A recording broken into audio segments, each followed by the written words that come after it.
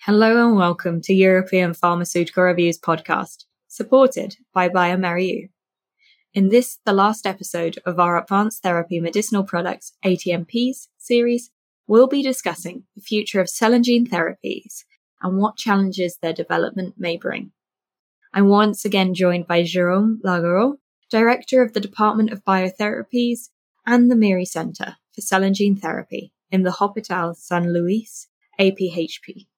And Julian Textoris, Vice President of Global Medical Affairs, Immunoassays and Host Response at bioMérieux. My name is Hannah Balfour. I am the Assistant Editor of European Pharmaceutical Review, and I will be your host today. As much as 2021 was plagued by COVID-19, some are calling it the year of cell and gene therapy. With these personalized and highly targeted therapies offering so much therapeutic promise, what might the future bring? And what challenges do such advanced therapeutics present for both the biopharmaceutical and healthcare industries? Hi, Jérôme and Julian. Thank you for joining me again today. In our last episode, you both discussed the importance of collaboration in developing cell and gene therapies and the processes and quality controls that support their manufacture and clinical development. We also explored some of the challenges associated with these critical steps. Here, we'll discuss what makes these challenges worth overcoming and what the future holds for these innovative therapies. So, to start off with, there's been a lot of discussion about the potential of creating allogeneic products, and so far there are 5 approved autologous chimeric antigen receptor T-cell therapies, but no allogeneic ones. Could you first outline simply what the differences are between autologous and allogeneic products? Well, the first very simple difference came from the donor of the starting material, so the donor of the cell. In the autologous situation, the donor is the patient by itself. In the allogenic situation, we will take the cells from what we call healthy donors, produce the drug product, and inject this drug product to the recipient, who is the patient. So in the autologous situation, you produce a drug that came from the patient itself. In the allogenic situation, you inject a product that has been prepared from cells that came from another donor. So very simply, the main difference on an immunological point of view, at least, is that in autologous situation, you will not reject the cells because these are your own cells.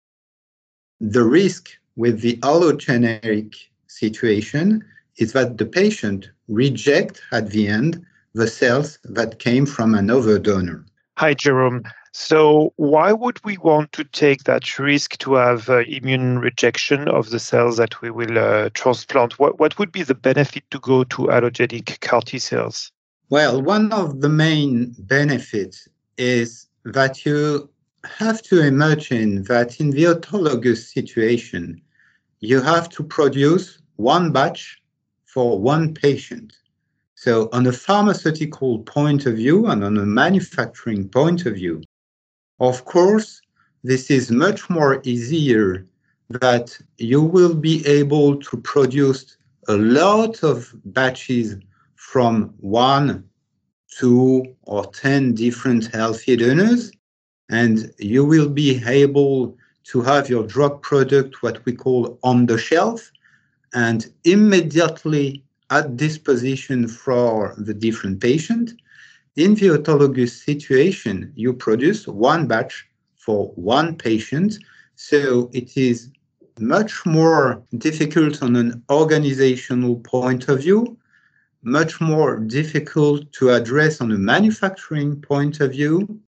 And you may as well imagine that the reproducibility of the drug by itself is much more easy to get when you start from only one donor rather than when you start from many different patient cells, giving the fact that these patient cells may be slightly different from a patient to another.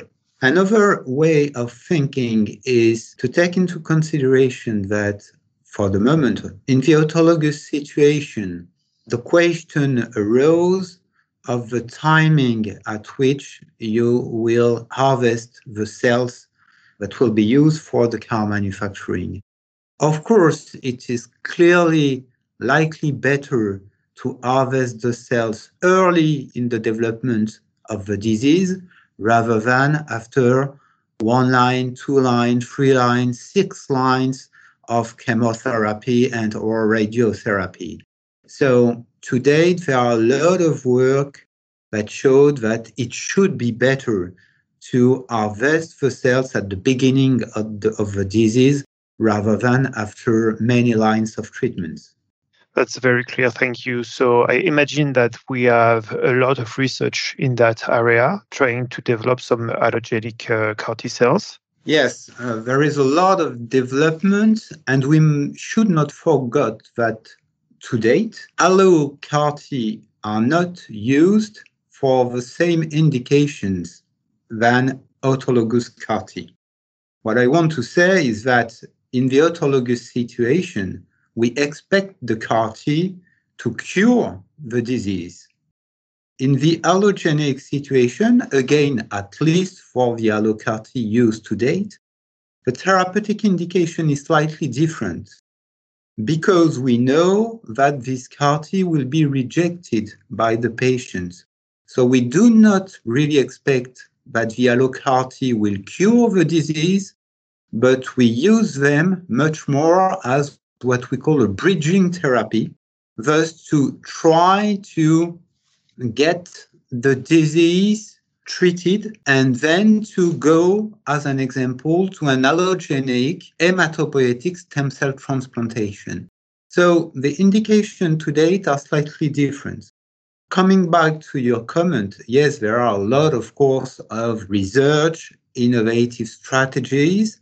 One of these main field of research being, of course, to try to engineer these allo CAR T in order that they will not be rejected by the patient in whom they are injected.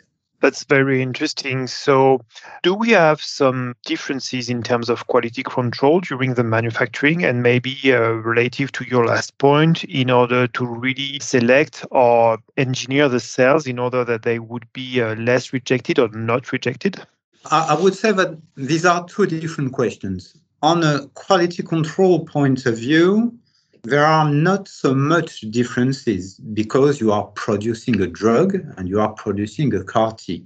This CAR T has to be controlled either on the drug product point of view, but as well for in-process control and as well for all the consumables, starting materials, reagents that will be used during the manufacturing. So the QC by themselves are not so much different between allogenic and autologous situation. We must keep in mind, besides that of course, when you state that in the autologous situation, one batch is for one patient, you of course have much more quality control to perform than when you produced an allo CAR T for 100 or 1,000 patients, for which you will have one QC to be performed for release a lot for 1,000 patients.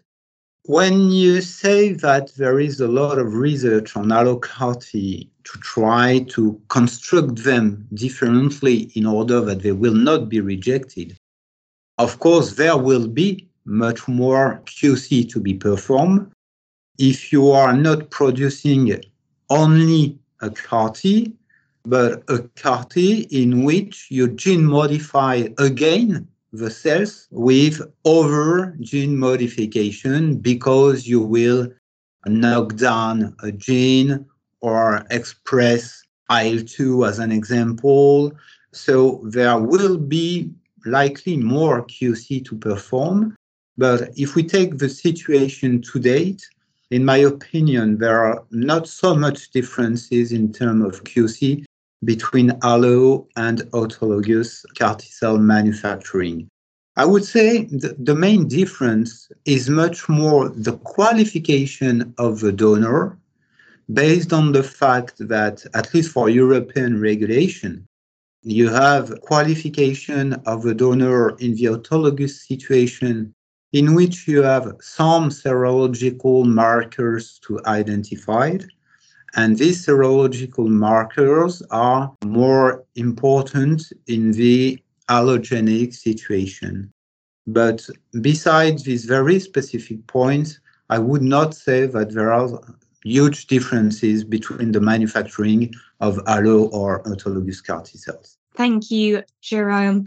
Another key area of interest for many industry stakeholders is whether the success of CAR T-cell therapies for hematological cancers can also be translated to solid tumours. So, considering that so far there are 5 autologous CAR T commercialised products for hematological cancers, how close are we to actually having these products for solid cancer care? Yeah, this is, of course, a very important question that is addressed since the beginning of the CAR T story. There are a lot of research in this field and a lot of hurdles to overcome. The first one we may think about are, of course, the different targets that should be identified on tumor cells. This is, of course, one of the main issues.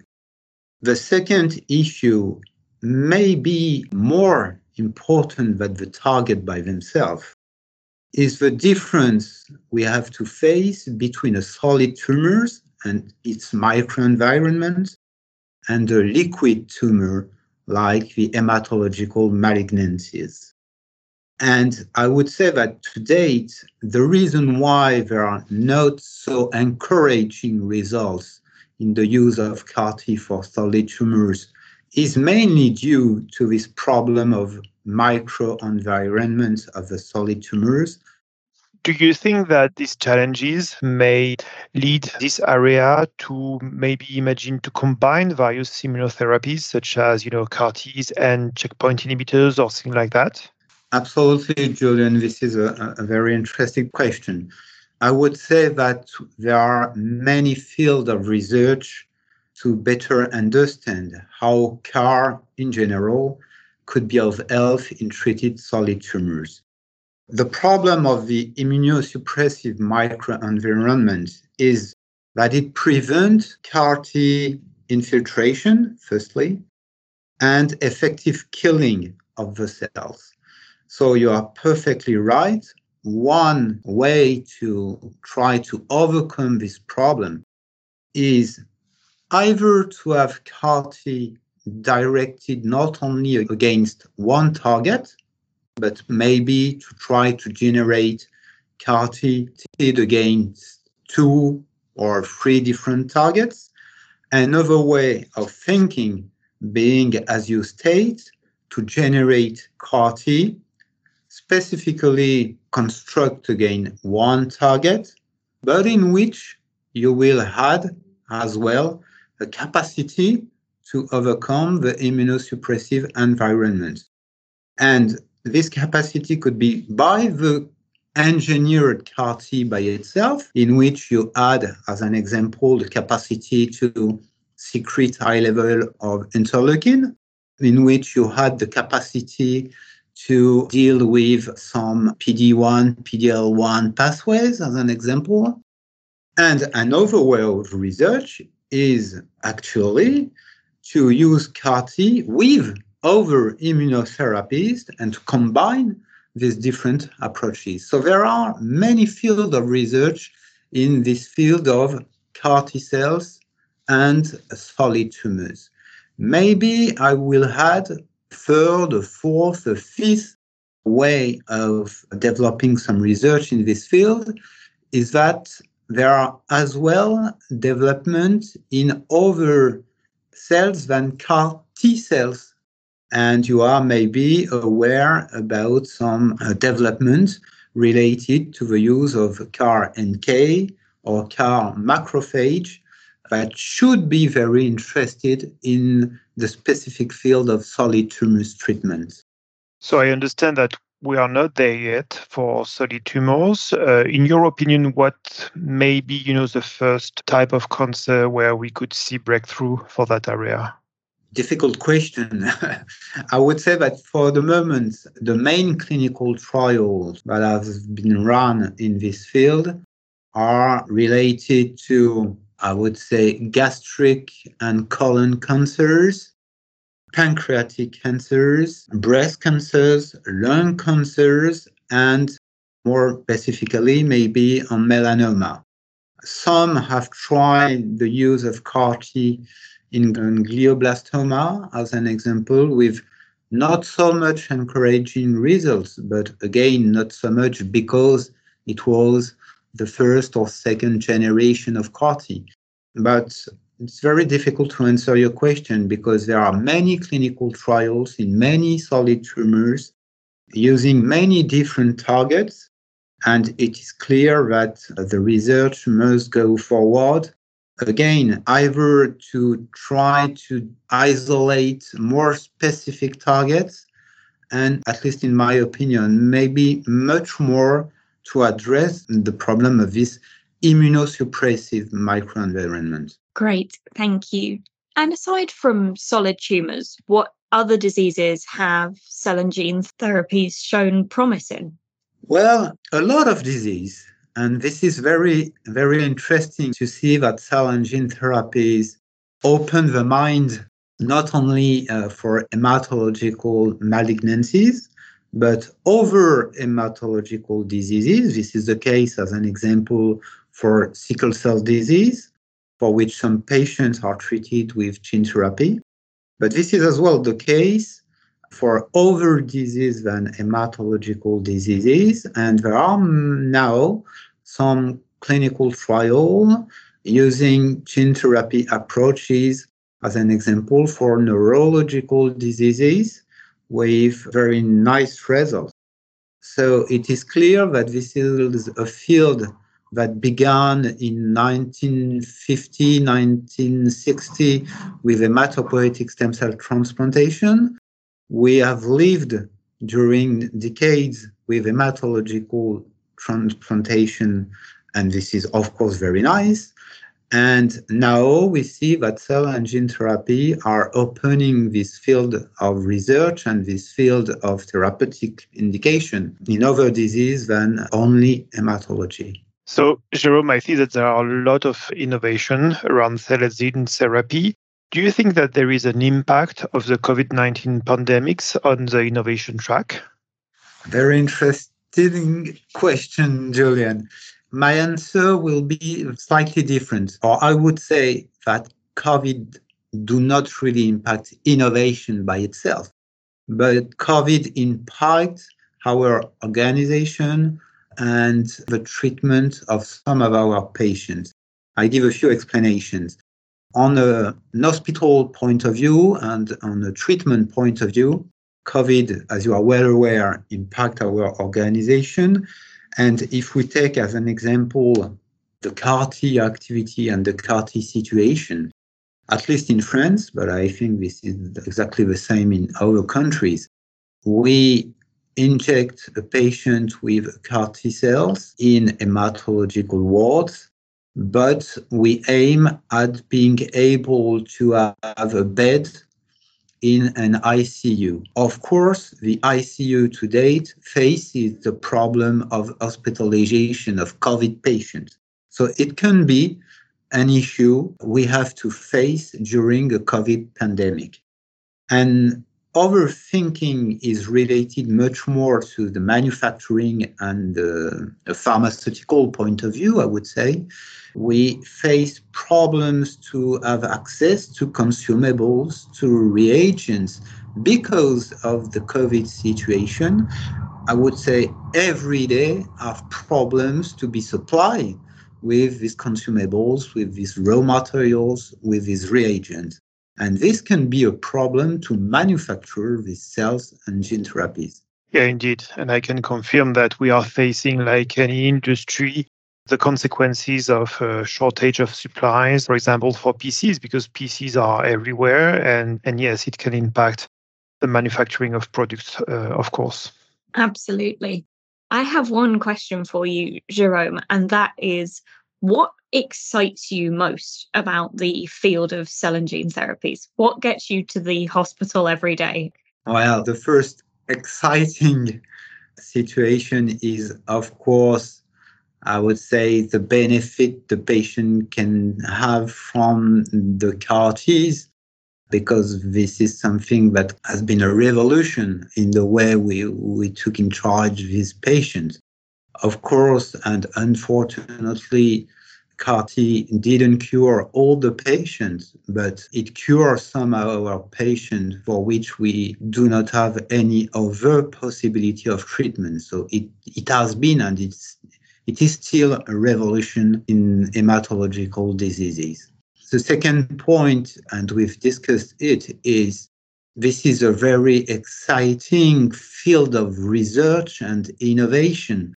Of course, we all treat the patient with third generation CAR-T, but there will be a fourth, a fifth, a sixth generation of CAR-T. And as we discussed as well, we are to date maybe much more focused to hematological diseases, but of course, we as well wait encouraging results in other fields. We've discussed solid tumors, but this is the case as well in autoimmune diseases, in which there are some CAR-T clinical trials. This is the case in infectious diseases. This is the case in transplantation, organ transplantation as well.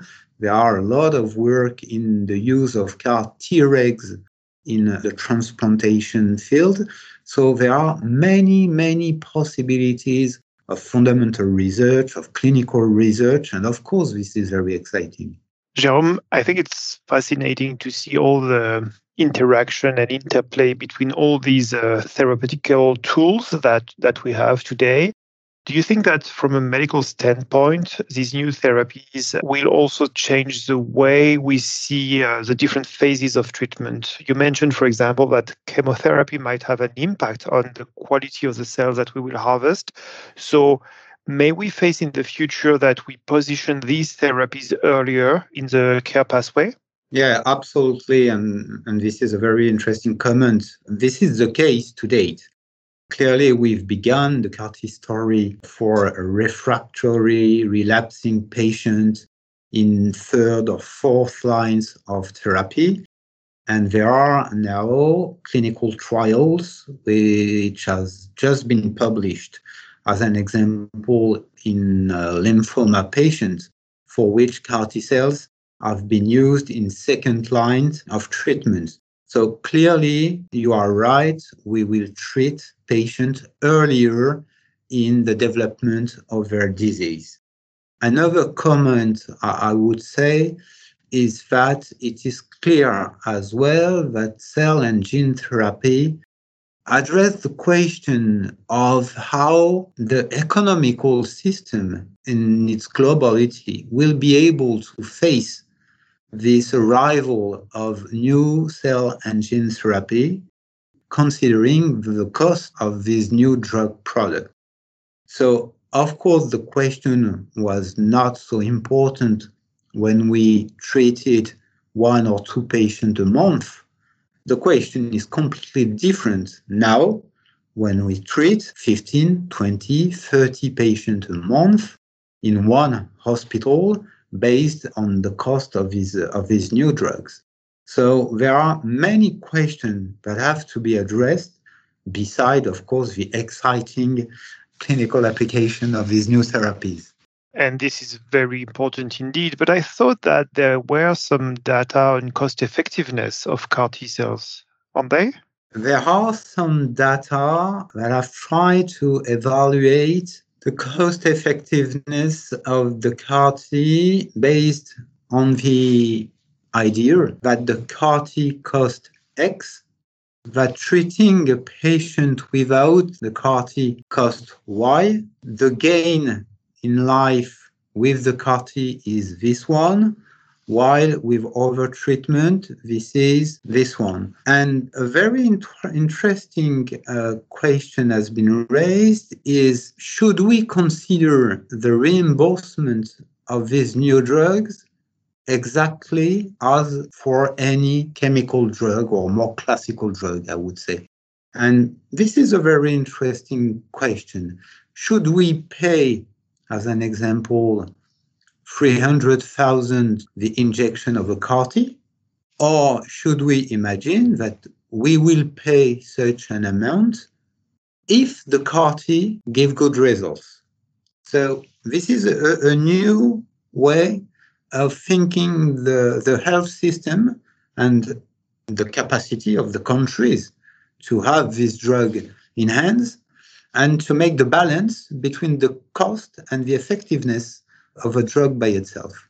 And so this is very interesting. It means that in case of failure, the cost would be supported both by the manufacturer and the hospital treating the patient, right? This is absolutely right. At least in France, as an example, we pay the CAR-T if the CAR-T gave effective results. We do not pay if the patient is non-responder. Okay. And so going into that and integrating the whole healthcare system, indeed, we understand that probably going towards allogenic CAR-Ts or trying to improve all the manufacturing process, reducing the cost of manufacturing will be key if we want to be able to deploy this widely. Yes, you are absolutely right. And coming back to the beginning of our discussion, of course, your comment is of importance when you imagine that to date in a country like in France, we have treated roughly 1,000 patients with CAR-T. If you imagine that CAR-T are efficient in solid tumors, we will not face 1,000 or we will not treat 1,000 patients in 3, 4, or 5 years, but much more patients.